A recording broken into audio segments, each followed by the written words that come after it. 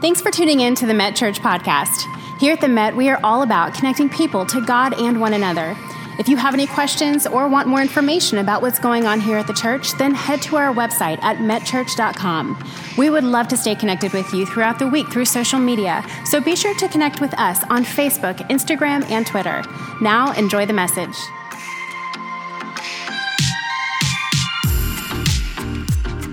Well, good morning, everyone. I just want to thank you.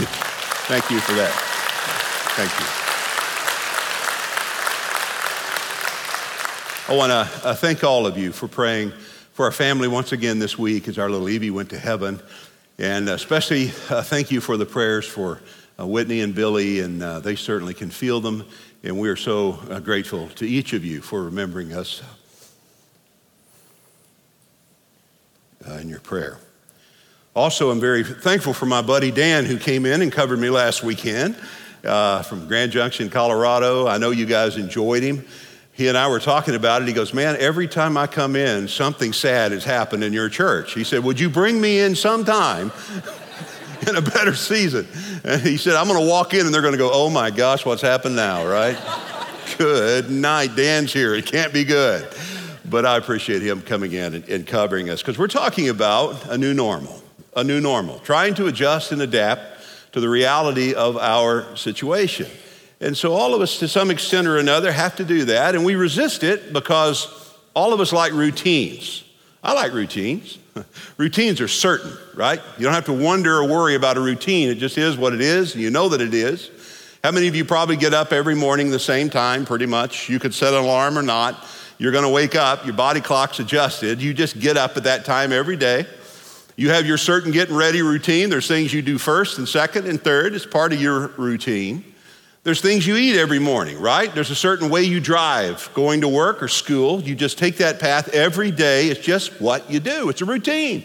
Routines are comfortable. They're certain. We have routines spiritually, the ways we read our Bible, the ways we pray, how frequent we attend church. They're just routines. And again, we like them because routines are certain. We don't have to doubt or worry. We got our routine. We have our normal. But as you all know, that life throws us curves from time to time, and we find in the midst of our routine, we find something happens to take us out of that, to force us to adjust and to adapt to a new reality, and we have to find a new normal.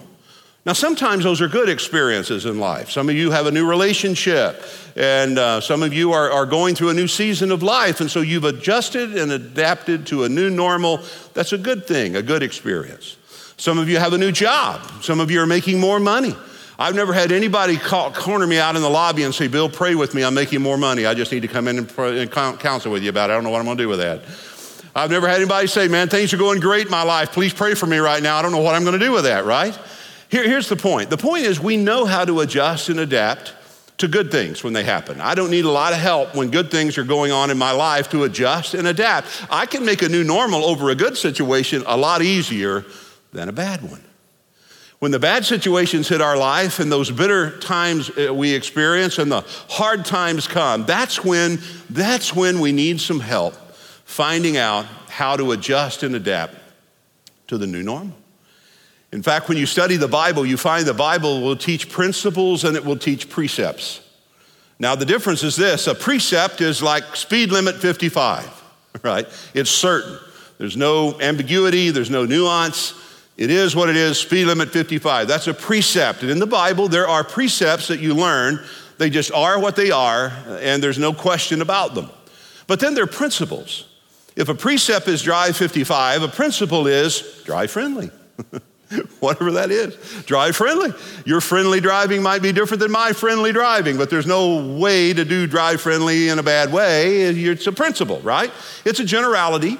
And so you find a way to apply it in your life in the way that you can. Well, the message this morning, I'm taking a text, and from the text, I'm going to use a principle. I'm going to teach a principle. It's a very familiar story to everyone. It's the story of Jesus raising Lazarus from the dead. What a great story. If you have a Bible, look with me in John chapter 11, just a few verses there, and I want to lift some principles for you that will help us find a new normal. Jesus said to the sister of Lazarus when he had died, he said, I am the resurrection and the life. He who believes in me, though he may die, he shall live. And whosoever lives and believes in me shall never die. And then he said, do you believe this? Down in verse 43. Now when he had said these things, he cried with a loud voice, Lazarus, come forth. And Lazarus, who had died, came out bound hand and foot with grave clothes, and his face was wrapped with a cloth. And Jesus said to those family and friends there, loose him and let him go. Now the story is about Lazarus. Lazarus who was in a dead place, Lazarus who was in a depressing place, Lazarus who was in a dark place. But one day Lazarus heard the voice of God. And when he heard the voice of God, it empowered him and enabled him to walk out of a sad place, to walk out of a dark place, to walk out of a dead place and discover a brand new life.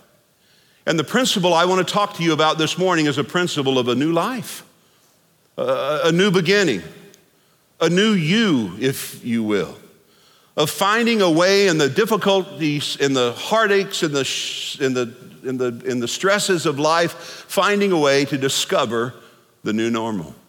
And the first thing I don't want you to miss, the first thing I want you to see is it involves getting up.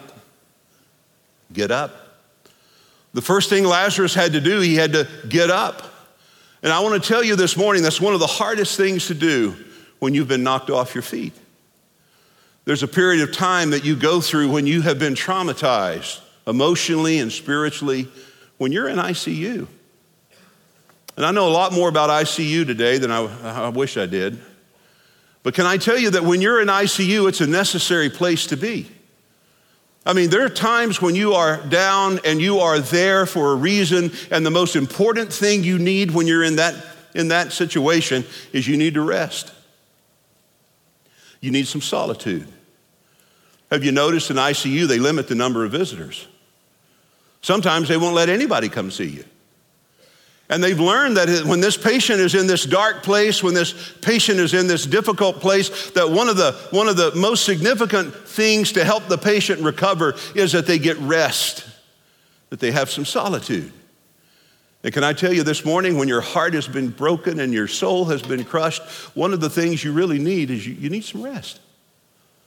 Don't just try to get up and get going and assume, this new normal is going to happen overnight. Let me tell you, it won't happen overnight. It's not going to happen overnight. It's going to take you time. You've been in a trauma. You've been in an emotional trauma. Some of you have been in a spiritual trauma. And it's not unlike a physical trauma where when you're in that place, you need to be resting and you need to be having solitude. I mean, understand this. Lazarus was in a tomb because he needed to be there. It's where you go when you're in his condition. And one day, there was a period of time that ended, and one day Jesus stood outside the tomb and was emotional as well. In fact, the shortest verse in the Bible is there. Jesus wept. And man, when your friends go through something, a family member goes through something, when you go through something, there's nothing wrong with weeping. I've told you in the last series that when Jesus said, let not your hearts be troubled, he didn't say, let not your hearts grieve. And Jesus stood outside the tomb of Lazarus, and all of a sudden, Jesus speaks life into Lazarus.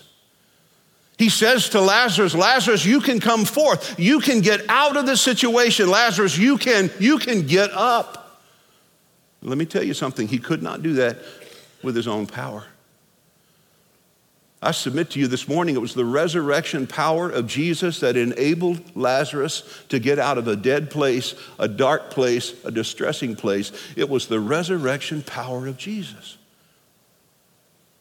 What's interesting about that is in Ephesians 1, verse 19, the Bible says when you are a Christ follower, when you have invited Jesus Christ into your life, one of the incredible things that happen is you have the Holy Spirit living within you, and you and I this morning at this moment have resurrection power.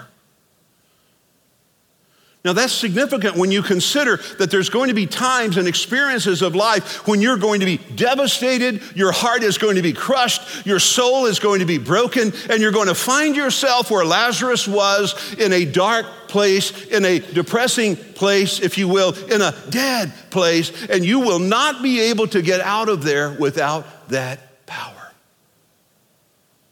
So Jesus calls for him, Lazarus, It's time. The Bible speaks of life coming at us in seasons, right? Ecclesiastes 3, to everything there is a season, a time to every purpose under heaven. Now seasons, the thing about seasons is they change. Thank God we're getting a change of season here. Aren't you ready for that? Good Lord. Seasons change. You're going to go through seasons. There's going to be seasons when they're heavy and seasons when they're hard. And then you're going to go through seasons of elation and seasons of incredible happiness. But life is seasonal. Seasons come and seasons go. But when you're in a cycle, they repeat themselves. Seasons will change, and a cycle, you have to change. A season is something I don't have any power or any control over, but a cycle is something I do have power and I do have control over. So I have to ask myself when I'm going to a dark place, a dead place, a depressing place, I have resurrection power. Why am I here? Am I still here because it is a season and eventually it will end and eventually I'll emerge? Or is it a cycle where God is saying it's time? You've been down long enough. It's time to get back on your feet, and I'll give you the power to do it. You're strong enough to do it. See the nurses as they walk the patients out of ICU and they can walk the corridor because they're getting stronger. And they're saying to them, it's time. You can do this. We'll help you, but you can do this.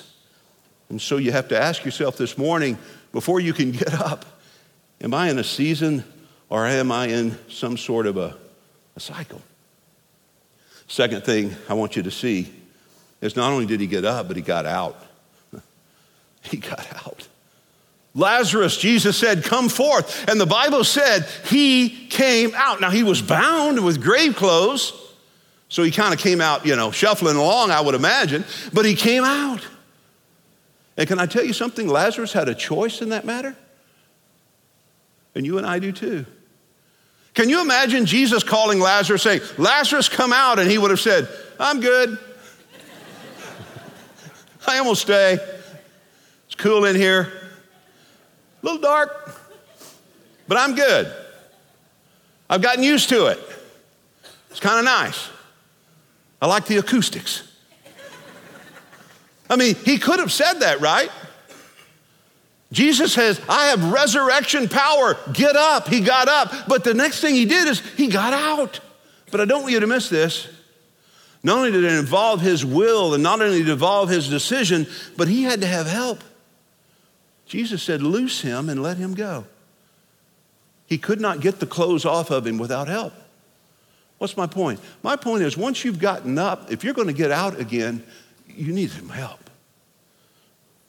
And God will put people in your life to help you. Let them. Now be careful with this because sometimes we presume upon people. And sometimes we think, we try to give people what we think we would need if we were in their position. So you have to be kind of sensitive to that. And you have to hear the Lord on this. And of course, Jesus spoke to them and said, loose him and let him go. So they had confirmation from God that this was what they were supposed to do. But I want to tell you this morning, you're going to need some people in your world if you're going to successfully, effectively get out of that dark place and find a new life. Because man, it wasn't just a few hours ago when you needed solitude. It wasn't just a few hours ago when the no visitor sign was on the door of your heart. And it was there for good reason. You needed rest, you needed solitude. But there comes a time when Romans 14 says, none of us lives to ourselves alone and none of us die to ourselves alone. When you're going to need to interact and connect with somebody, God made us for relationship. There's a tendency when you're hurt and crushed and broken to isolate and insulate. When you've been betrayed or you've gone through some devastation, you want to isolate and insulate. And all of a sudden you find yourself resisting connection and resisting fellowship and resisting relationship. And you have around you healthy people who are trying to assist you. And I'm just saying, you get to a point where you just have to let them. You have to let them. Let me ask you this morning, do you have replenishing friends in your life? Do you have people, you won't have many, but do you have people in your life that pour into you, that make you a better you? You say, how do I know? Well, do you have people in your world that when you spend time with them, time just seems to fly? And you say, wow, one of us needs to turn the light off and go home. You know, that'd be you. This is my house, right? I mean, you enjoy them and you love them, but all of a sudden, man, you're way into the night. You've just spent so much time because you're pouring into others. Because you're going to have draining relationships. You will. And that's part of what we do as Christians. You pour into people. But listen, as you pour into people, if somebody's not pouring into you, it's not long until you're running on empty. So while you pour into others, you need someone pouring into your life. That will be a small circle. But I'm just saying, if you're going to get out and effectively stay out, you're going to have some people that will help you get that off of you and help you be a better you. Replenishing. Third thought. Not only do you get up and not only do you get out, but you got to get going. You got to get going. You know what happened to Lazarus when you go to the very next chapter, chapter 12? He got to travel with Jesus. Cool deal. He got to hang out with Jesus. But you know what the Bible says in John chapter 12, that very next chapter? Get this. Crowds followed Jesus everywhere he went. People were just attracted to him. But now there's a new dynamic with the ministry of Jesus after the resurrection of Lazarus. The Bible says, listen, they came not for Jesus only, they came to see Lazarus. What's the principle? The principle is, folks, when you get up and you get out and you get going, people can see the resurrected power of Jesus at work in your life. The result of you starting over and the result of you getting going again and the result of you walking with Jesus is somebody's going to see that. Somebody's going to connect with that. Somebody will be drawn to Jesus because of how you've gone through what you're going through. Yesterday, I did a memorial service for a longtime member of our church and a personal friend of mine for many years, Keith Maddox. Keith and his wife Susan owned the best hat store in the Stockyards, across from Billy Bob's for most of you. He also owned American Hat Company, very successful, wonderful man, very respected in the Western industry and rodeo and all of that world. And Keith passed away, and I was asked to do his memorial service. So the Cowtown Coliseum was filled with people. Red Steagall sang. Pretty cool. I mean, the who's who of the Western world was there. And so when it came time for me to bring the message, I brought a simple message. I talked about Keith's faith in Jesus. I talked about the hope of heaven. And I talked about Jesus and how everybody in that Coliseum could know him. And when that memorial service ended and I walked off and I was preparing to leave, I was slipping out, I had two of his friends come to me and say, Bill, in your message, I gave my heart to Jesus. I want you to know that. As I was walking out, I had a chance to meet one of my heroes, Larry Mahan. Cool dude. I was walking along talking to him, and a man came up to me with tears streaming down his cheeks. He said, Bill, 18 years old, I gave my heart to Jesus. But he said, I walked away from God, got out of church. I just wanted to encourage you and tell you, this morning, I rededicated my life to the Lord. I'm going to get my family back in church. Now, let me tell you what was so meaningful about that. I got in my truck, and every day since Cindy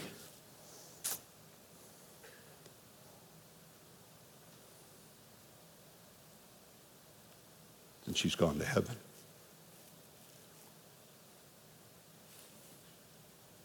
Every day I pray for purpose. Help me find purpose in what you've done, what you're doing.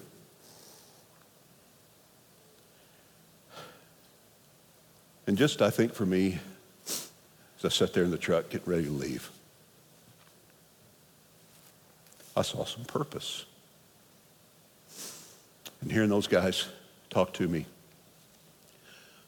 I humbled my heart. I just said, God, thank you that you've given me the strength to get up, to get out, and get going.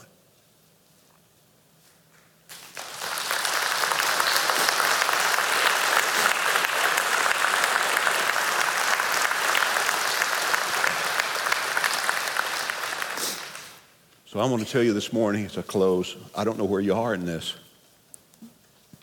I bounce around. I'll head back in the tomb every now and then. Lazarus knew where it was. You kidding me? He knew where that tomb was. I do that every now and then. I'll head back in the tomb. I'll have a very bad day. House is quiet. A lot of good memories, though. But I'll go back in there. And all of a sudden, it's like the Holy Spirit says, son, you need to get up. I'm not done with you yet. You got to get out. You got to get going. So I don't know where you are in this. I'm not trying to pressure you or push you. When you're ready, there's a power available for you that can help you get out and help you get out, help you get going. Let's pray. Father, thank you. Thank you for your son, Jesus. Thank you for the incredible power of your Holy Spirit that helps us get through these times. I pray for my friends who may never receive you as Savior. Help them to swallow their pride and humble their heart. And right where they are, just say, Lord Jesus, I can't do this without you. Come into my heart and forgive my sin. For others, Lord, they just need someone to encourage them before they go home. I pray they'll come and find their place here at the front. Let somebody spend a few minutes just to love on them and pray over them. And Father, remind us each day we have a purpose. And as long as you give us purpose, we'll have time. So help us to truly get up and get out and get going. God, we love you today. Our joy is in you. Our hope is in heaven. And we give you praise. In Jesus' name we pray. Amen. God bless you guys. I'll see you next time. Thank you so much for tuning in today with us. If you have any questions or prayer requests, please contact us so that we can follow up with you this week by visiting metchurch.com. We look forward to seeing you again next week.